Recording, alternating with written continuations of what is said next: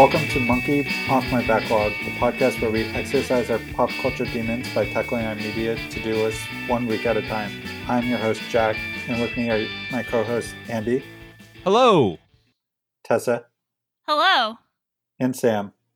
Hello. I'm taking over Monkey Off My Backlog this week because I assigned the host pop culture content that is important to me so I could come on and talk about it. This week, we will discover who Deep Throat is, why the last day of summer camp is the best, and where in the sky to find the Northern Lights. All three are guaranteed to make me laugh no matter how many times I've seen them, so let's get started by starting with the one that takes place first in the timeline, the movie Dick. So Dick is the story of two teenage girls who, one of which, played by Michelle Williams, lives in the Watergate Hotel and uncovers some murky business and then get embroiled with Richard Nixon, Bob Woodward, and Carl Bernstein, and we find out who Deep Throat was the whole time. Two teenage girls. As it always should have been. I don't know how I didn't know about this movie. Like, I had no idea what this movie was going into it. So this was a pleasant surprise for me. Of the three movies I saw, this was the only one I saw in theaters, and I was 11 years old, and I don't know why my mom took me to this movie, but she did, and it's... So this is like a formative movie as well as being a comfort movie. Yes. When I rewatched it in May, I was like, it all came back to me. 11-year-old Jack going to the movie theater.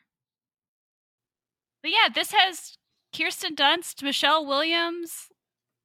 It's about Watergate and teenage girls. It's hilarious. I really don't know how I missed this film. I had never heard of it before you assigned it. Baby Ryan Reynolds. Ryan Reynolds. I feel like this movie combined with Wet Hot American Summer has every single comedian that was going at the end of the 90s and into the 2000s. Like every single person. I don't know if there's any overlap at all, but it's all of them. Well, Did you not like? I'm happy. I'm happy some people like this movie. So you didn't, Andy. I appreciated this movie. Why do you hate Joy, Andy? We'll talk about that in a little bit. But what this about has nothing Checkers? to do with the quality of the movie. You just hate Kirsten Dunst, don't you? That's what it is. I wish it was because I hated Kirsten Dunst.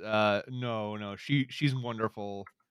This movie's wonderful. This was a movie I recognized as being one of the movies in the comedy section that my mother wouldn't let me rent, and I didn't know why.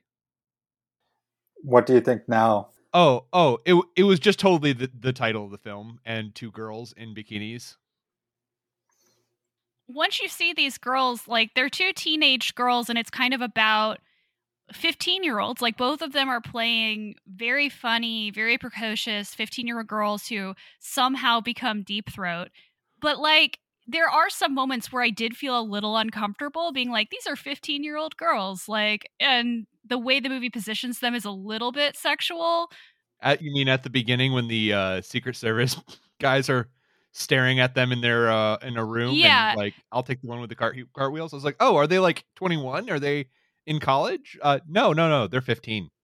Yeah, there were a couple of moments where I kind of felt like that, and I feel like if they marketed it that way, like with them in bikinis, I could see where I would be like, no, I don't want to watch this film. But like, that's like such a small part of this movie that it didn't really bother me all that much. Right. Just my mom clearly thought this was a Porky's situation. Ah, gotcha. I think the strength of this film is in the performances by Michelle Williams and Kirsten Dunst. Like, both of them not only sell being 15-year-old girls, like, they're silly, they're funny. Kirsten Dunst plays someone who's a little bit spacey, a little bit of an airhead, but in like an adorable, funny, engaging way. Michelle Williams isn't too far behind.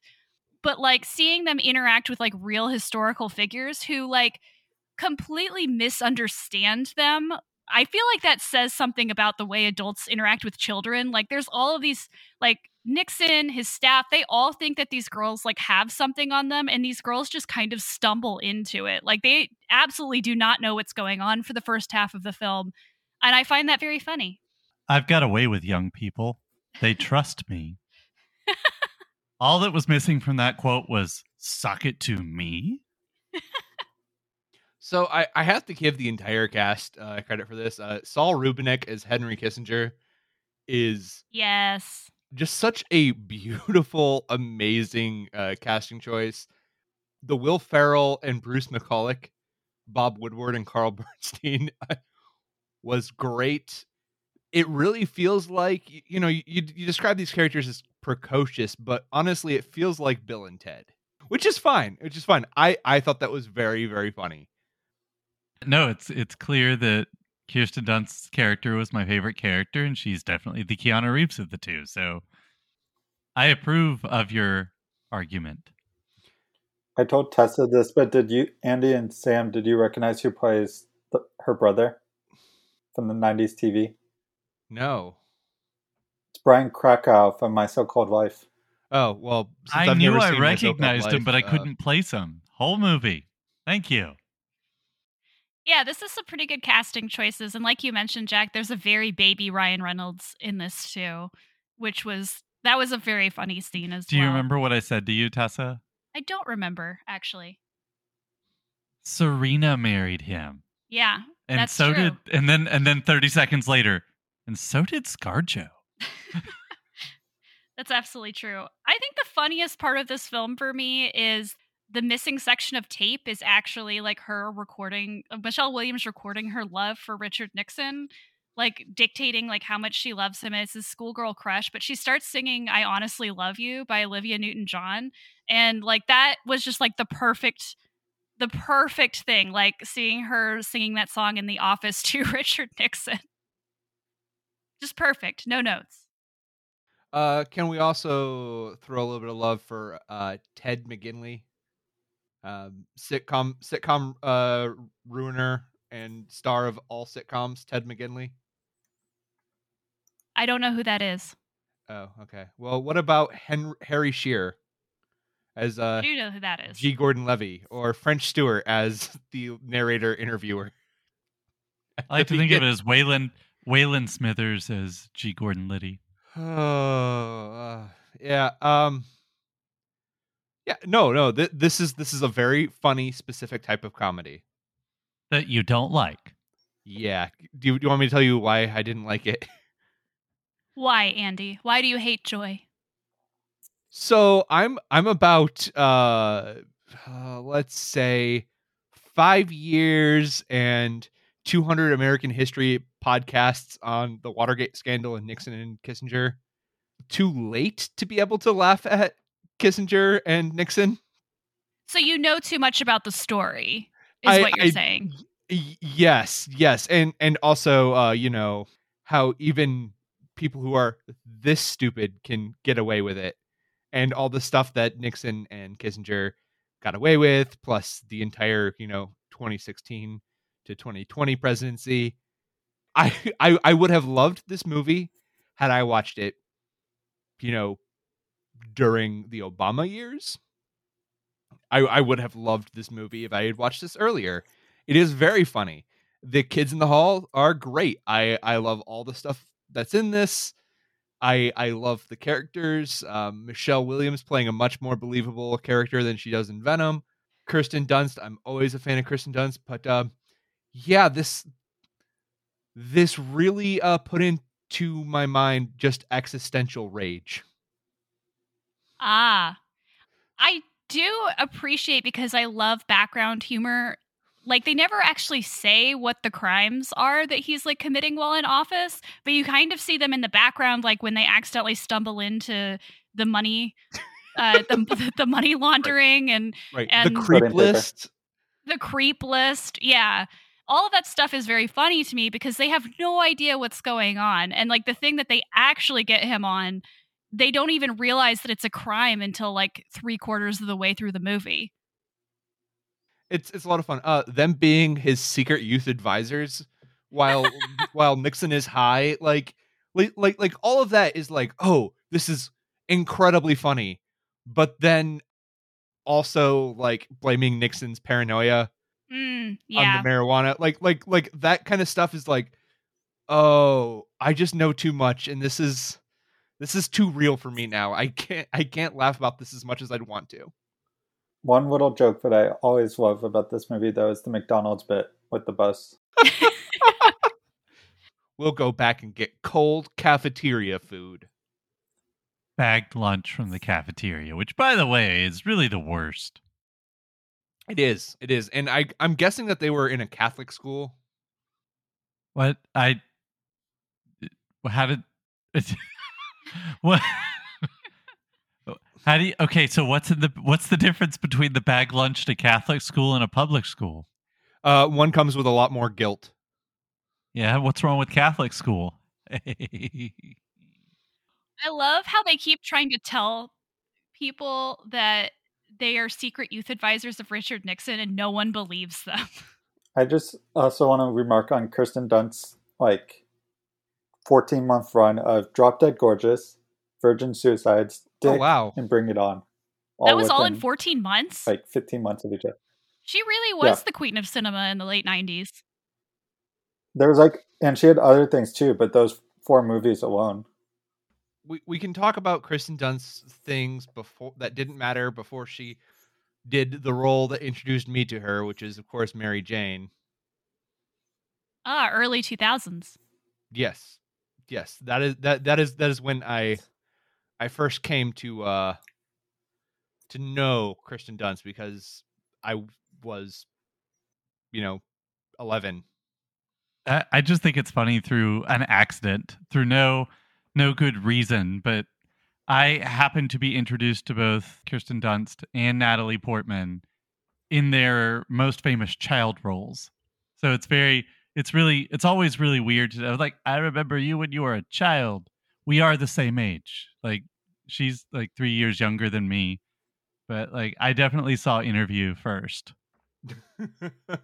So much like I saw The Professional long before I saw any other Natalie Portman film. So it's really funny thinking about them as middle-aged people, and I mean, if they are, I am, but it's very interesting.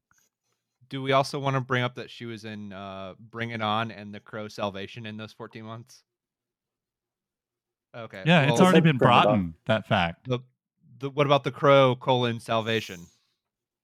Nobody likes to remember that film. I don't even know what number it is. I do want to say really quickly before we move on that the soundtrack to this movie is also great. You get Dancing Queen, ABC, Crocodile Rock, Lady Marmalade, Hooked on a Feeling. I'm just skipping down here. Come and Get Your Love. You're So Vain is a really prominently featured song in this film. The soundtrack is really good without being overly, this is a film that doesn't happen in this decade. I think it works pretty well. I want to hear more, Jack, about why. I mean, I'm not as worried about this as I am about Wet Hot American Summer, but why? Why this movie? Probably just because I recently rewatched it, and it's just a movie from my youth, and I am a big history person, and so probably that connection of just I found it always very funny. Being an 11-year-old, I probably that kind of sense of humor just kind of has stuck and embedded into my sense of humor, which will also come up with Wet Hot American Summer. Yeah, it's just we watched it recently. It just was needed an excuse to talk about it and share with other people who had never seen it before, / never even heard of it. I mean, that makes sense in terms of the canon, because it sounds like what you're saying is that part of the draw of this movie, and it sounds like Wet Hot American Summer, and I know there are a couple others on the list too. In those cases, it's about, like you just said, forming a sense of humor, whereas other films obviously did other things. But I guess the bigger question is then, we've mentioned this a couple of times, And we've talked about it offline, with a few other people. But this idea of a personal canon, I think we should back up and say a little bit more about that. Like, how long has Jack had a personal canon, and what does that mean? So, friend of the show always created one. I was like, that sounds like a fun idea. So I started thinking on it. I made an initial list, and then as I've been like rewatching movies or sometimes watching movies for the first time, just kind of been adding them and just trying to think of movies that like if people want to kind of get who I am through film, since that's a big part of my personality is movie watching. These are kind of the movies I would suggest to people so then they can kind of understand who I am and my interests. So this is, the Western canon is supposed to be an objective list of all the greatest things ever written, which is every word of that is wrong. But the idea behind a personal canon is the opposite. This is not an objective best of list. It is a subjective, if you want to know me, these are the movies list. Correct. So it's not like a film canon, it's more of a Jack canon. Yes. Not like to be that. confused with the Andy canon, which is what we used to shoot him into the space. It's what you use to make an Andy-shaped hole in any wall. I've never seen Kids in the Hall, but from my understanding, knowing that some of the actors were in Kids in the Hall, it feels like that's the kind or sense of humor that I would probably appreciate. Knowing that that's a blind spot of mine, or Monkey. Going a little bit further in time and going to Wet Hot American Summer, which is a movie about the last day of summer camp at a Jewish summer camp in upstate Maine, or I guess in Maine, and stars many comedians you would recognize as big stars now. Amy Poehler, Bradley Cooper, Elizabeth Banks, Michael Ian Black, Janine Garofalo, David Hyde Pierce, and several others. Directed by David Wayne and features other members of the comedy group The State. So what did you guys think of the last day of camp? I always think that Michael Ian Black is a Kids in the Hall, and then I remember he's The State. Is that right? Yes. I honestly was not sure what to expect going into this movie because obviously I have heard of this movie. This is a movie that is kind of a cult classic. People love this movie. They talk about it a lot. And I didn't really know much about it other than it was kind of a capsule movie about like one day, basically, which I always enjoyed that. I know Andy does too, like the idea of it taking place during one day or one place. And I knew that all of these people had gotten their start kind of in it, or that had been first kind of seen in this film together. So I really wasn't sure what I was getting myself into, but I think I could best describe this movie as a series of sketches that are all kind of interconnected. Would you both agree with that as a thought? I would agree. I'll agree just a little bit. And heavily improvised. Yeah, that was the other thing that we learned is that actually a lot of this wasn't scripted. Like a lot of it was improvised by the cast, which I do think makes it kind of funnier. Yes. Nothing beats the scene. It's Paul Rudd's character, Andy, right? Who, like, when Janine Garofalo's character drags him out of the lunchroom, he does like the sulky teenager thing of just flailing around, and that was probably my favorite part of the entire movie. Pictured here, Sam trying to get me to do my dissertation. That is a scene that my wife and I often recreate when one of us does not want to do the dishes. Minus the actually throwing the plate, but yeah. The whole thing. I do have a question though. Do kids die in this movie? Maybe. They just go off to another summer camp upstate. That great summer camp in the sky. Because swimming is hilarious. Because I think two kids kind of maybe drown in this movie, like off camera. And then there's the scene where, oh God, what's his name? Throws a child out of the moving van. Twice. He does it twice.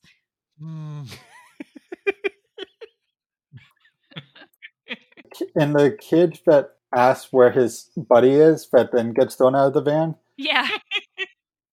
Kyle Gallner. You've definitely seen him in he was in the Oh, most recent Scream movie, Veronica Mars. He was Bart Allen on Smallville. You guys would definitely recognize him. well, the other actor whose name I cannot remember is also from Veronica Mars, the one who actually throws him out of the van. Ken Marino. Ken Marino. Yeah, Ken Marino. Yeah. My hair just grows in that way. I had a friend in high school who actually had hair like that. I'm like, okay.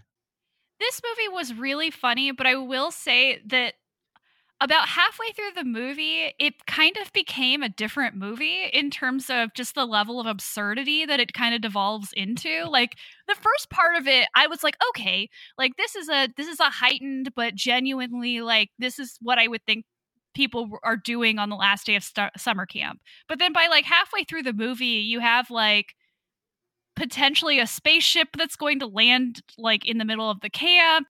It's a Skylab, not a spaceship.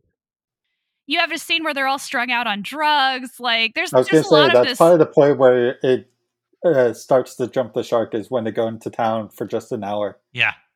Yeah, the scene where Janine Garofalo like runs into the thing and is like destroying the lab while trying to get to the phone. Like it is a level of absurdism that I wasn't expecting.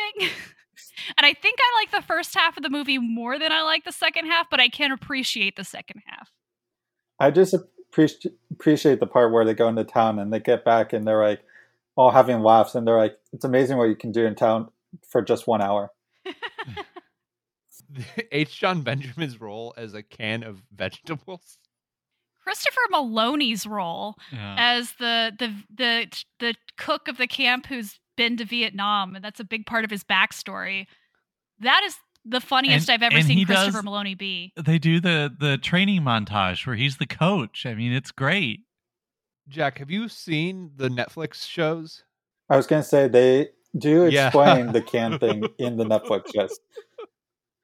The can has a backstory? The can has a backstory. The beauty of the Netflix shows, which I'm going to remind you, came out in 2015. It stars the entire main cast 10 years before. Also explained in the Netflix shows is the Higher and Higher song that plays throughout the movie. That song gets a backstory.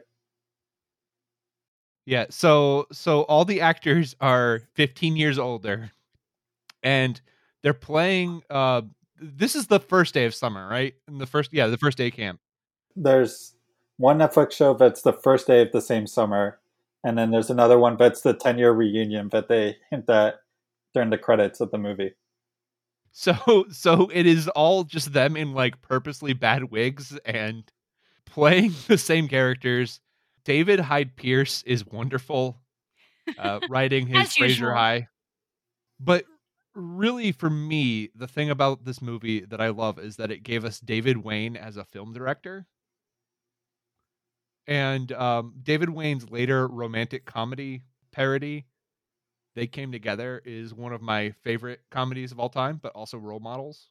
Is that the one? That's Tina Fey, right? No, it's Amy Poehler and Paul Rudd. This movie really did answer the question that I didn't know I had about how are all these people always in each other's properties? Yeah. They're all from the state. Right.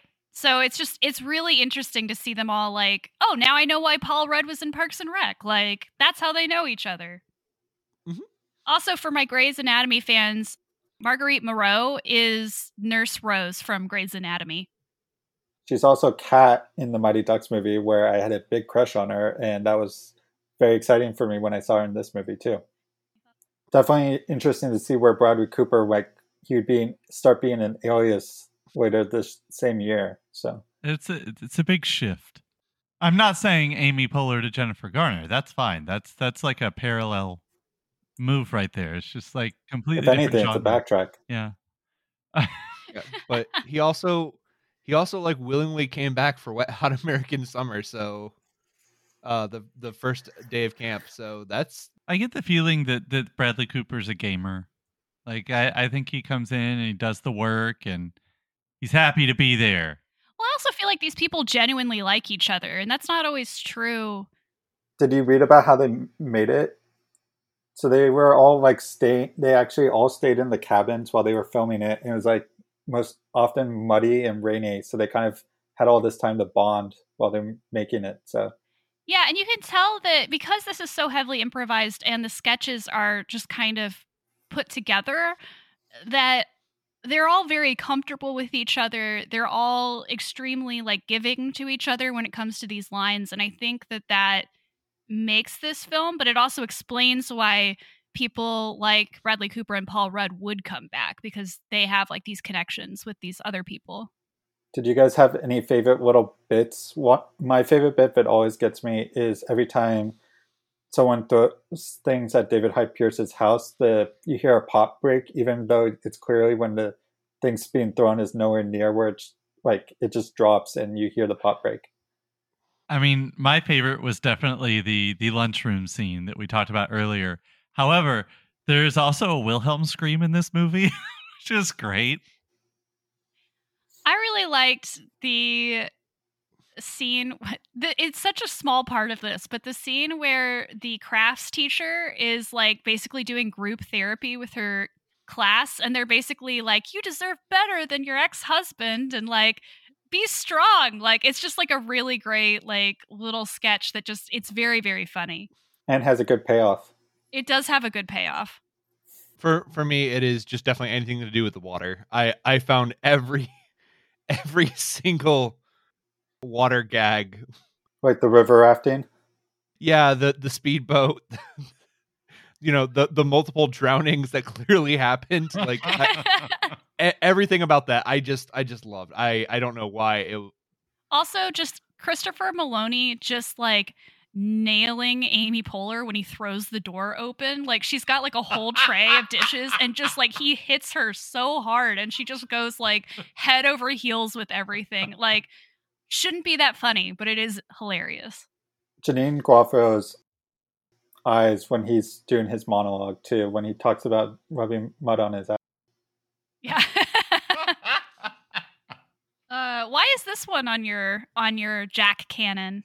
So this is a movie I had heard of because of the cult. And then I remember in Spanish class, one of my classmates who was a year ahead of me talking about it. And I was like, man, I should really try to rent it. And so I went to Blockbuster and was able to somehow rent it and watched it. And it just, I was probably 13-year-old, no, I was 15-year-old boy when I saw it. So it just is that a lot of like 15 boy humor, but just kind of embedded into me. Like a lot of the jokes we said, like the barbecue sauce bit, it was that kind of humor. Just it was the right age and just stuck with me. I've seen it at least 10 times. This is your Wayne's World for me. That Wayne's World is my version of that. What you just said. Right place, right time. Yeah. Yeah. Are you, Sam and Tessa, are you going to check out the Netflix shows now that you've seen the movie? I think so. I mean, this was good enough, and I am really actually interested to know where they go with it.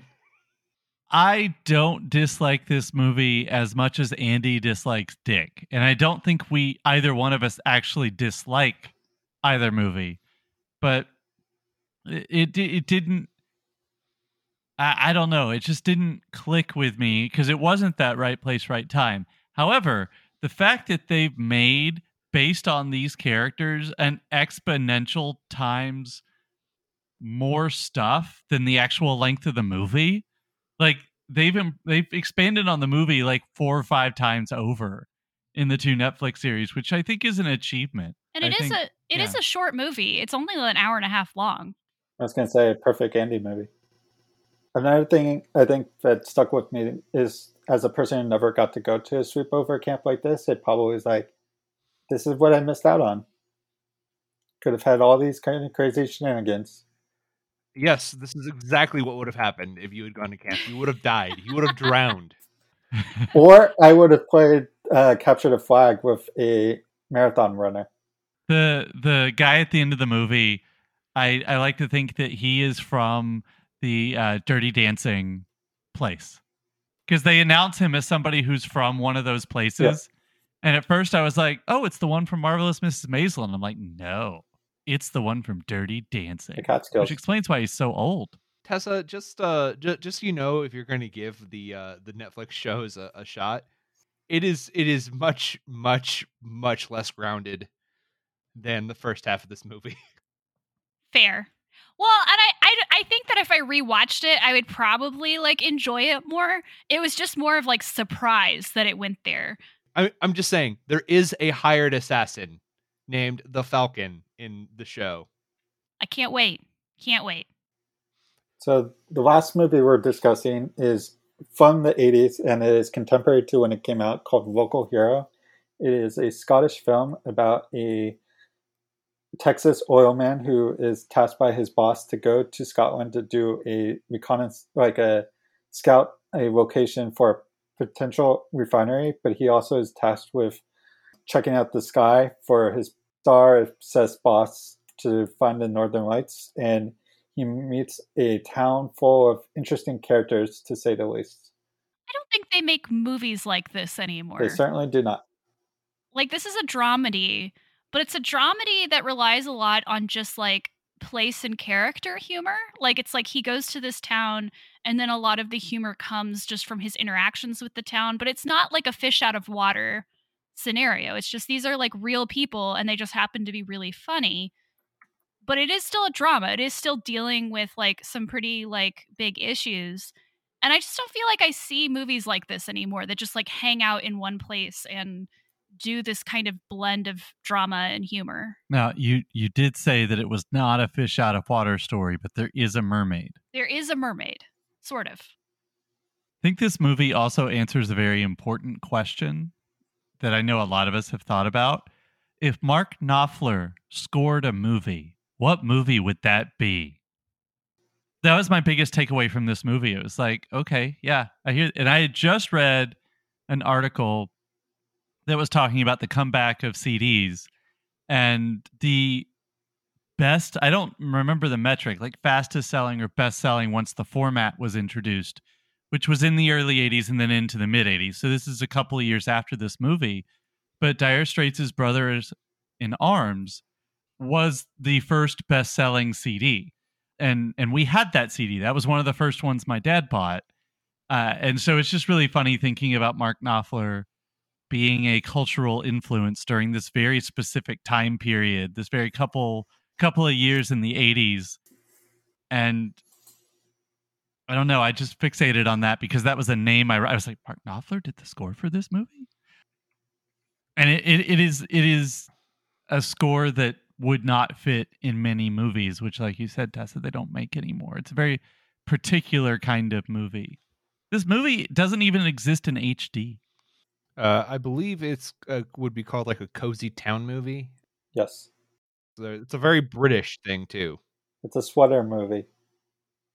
It is a sweater movie. And if you said a doctor is in this movie, you would guess. You would be so far down on the list before you came up with which the doctor is in this movie. A very, very young Peter Capaldi. Pre-Malcolm Tucker. Not a swear in the movie. There are some gags in this movie, though, that would fit, I think, in Wet Hot American Summer. This bit with the rabbit, the bit with the people leaving the church. Yes, my favorite kind of humor is background humor, and that was a perfect example. Poor Trudy. Poor Trudy. I will say that this is a twist, because the other line in the story is like, big Texas oil executive comes to this town and he's trying to buy the whole town so they can build, is it a refinery that they're trying to build? Yeah. Yeah. And so like you get this like symbolism, especially at the beginning when they're like looking at the model and they just pick up the whole town and replace it with like a different thing. And you're like, oh, like this is that story where he comes to town and like he's resisted by the townspeople and he has to like he like falls in love with the town. No, these people want to sell out. Like all of them are just like, we're gonna be rich. Like it is a very interesting inversion of that usual story. And so all of the townspeople are trying to make sure that this deal goes through instead of actually like resisting it. And when we say oil man, we've said it a couple of times already. if you're thinking A, Daniel Day-Lewis, or B, like Gecko. yeah, if you're thinking one of those two personas, which is those are the two appropriate caricatures that should come to mind when you think about Oil Man. He's not either one of those. No. He might have Gordon Gekko aspirations, but he's terrible at it. You know, he thinks he's much cooler than he is, this guy from Houston. And so it's the way we're talking about it out loud, it kind of sounds like a very different movie, but this is a guy who, I think the best way to describe it is to say that you know immediately he's too soft for this business. Like, he's not able to really be a part of this kind of cutthroat oil world.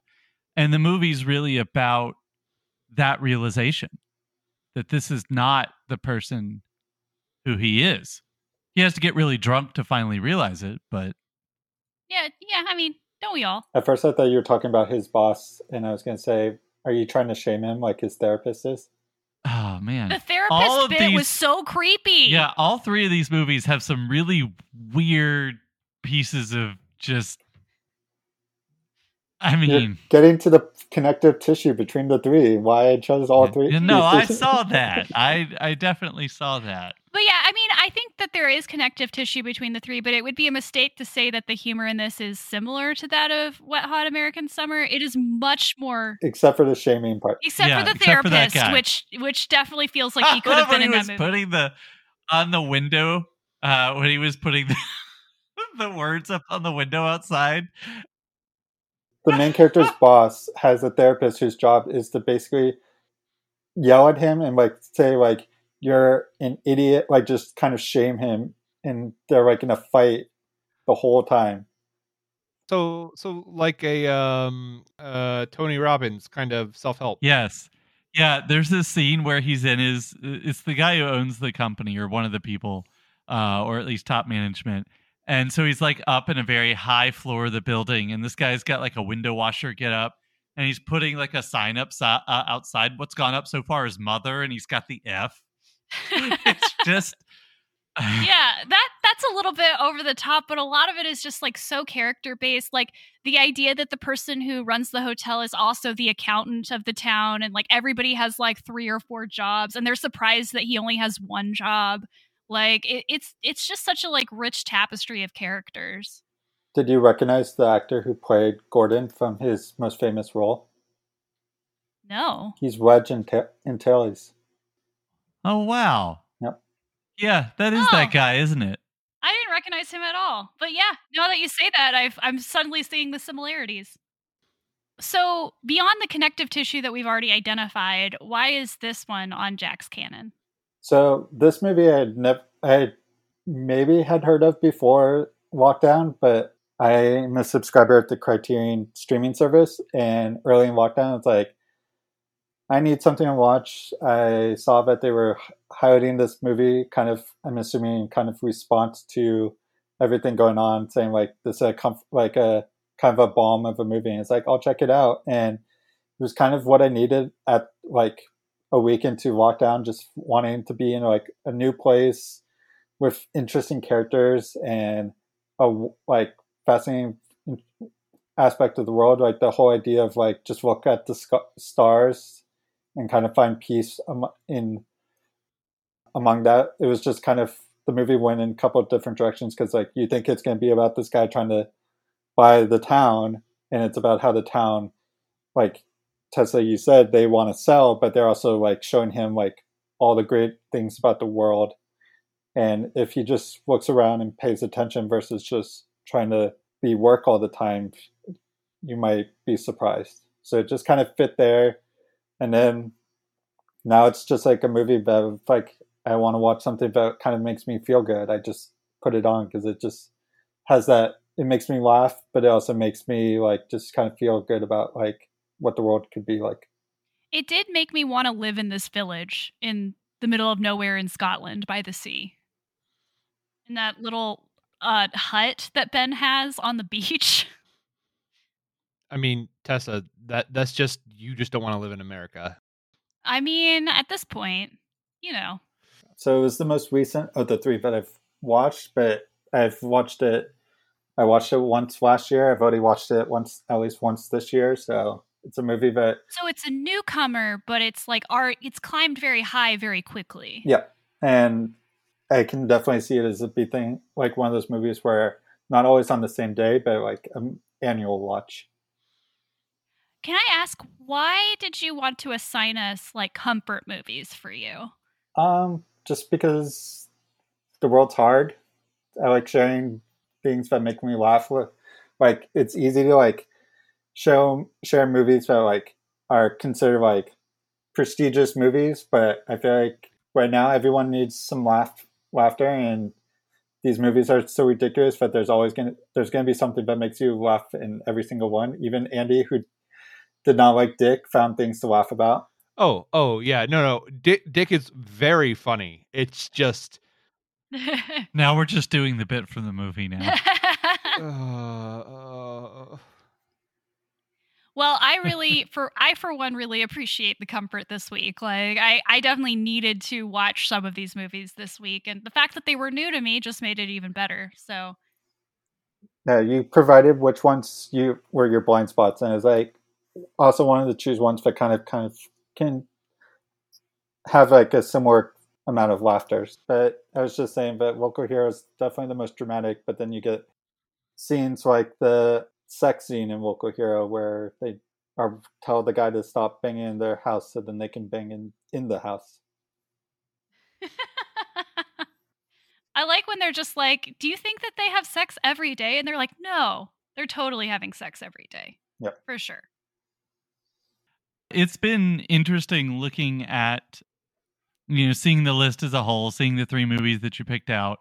And we'll talk a little bit more in just a second about where we can find that list should we want to. But yeah, it was cool getting to see 3 of these movies and hearing a lot about how you put together the list. Awesome.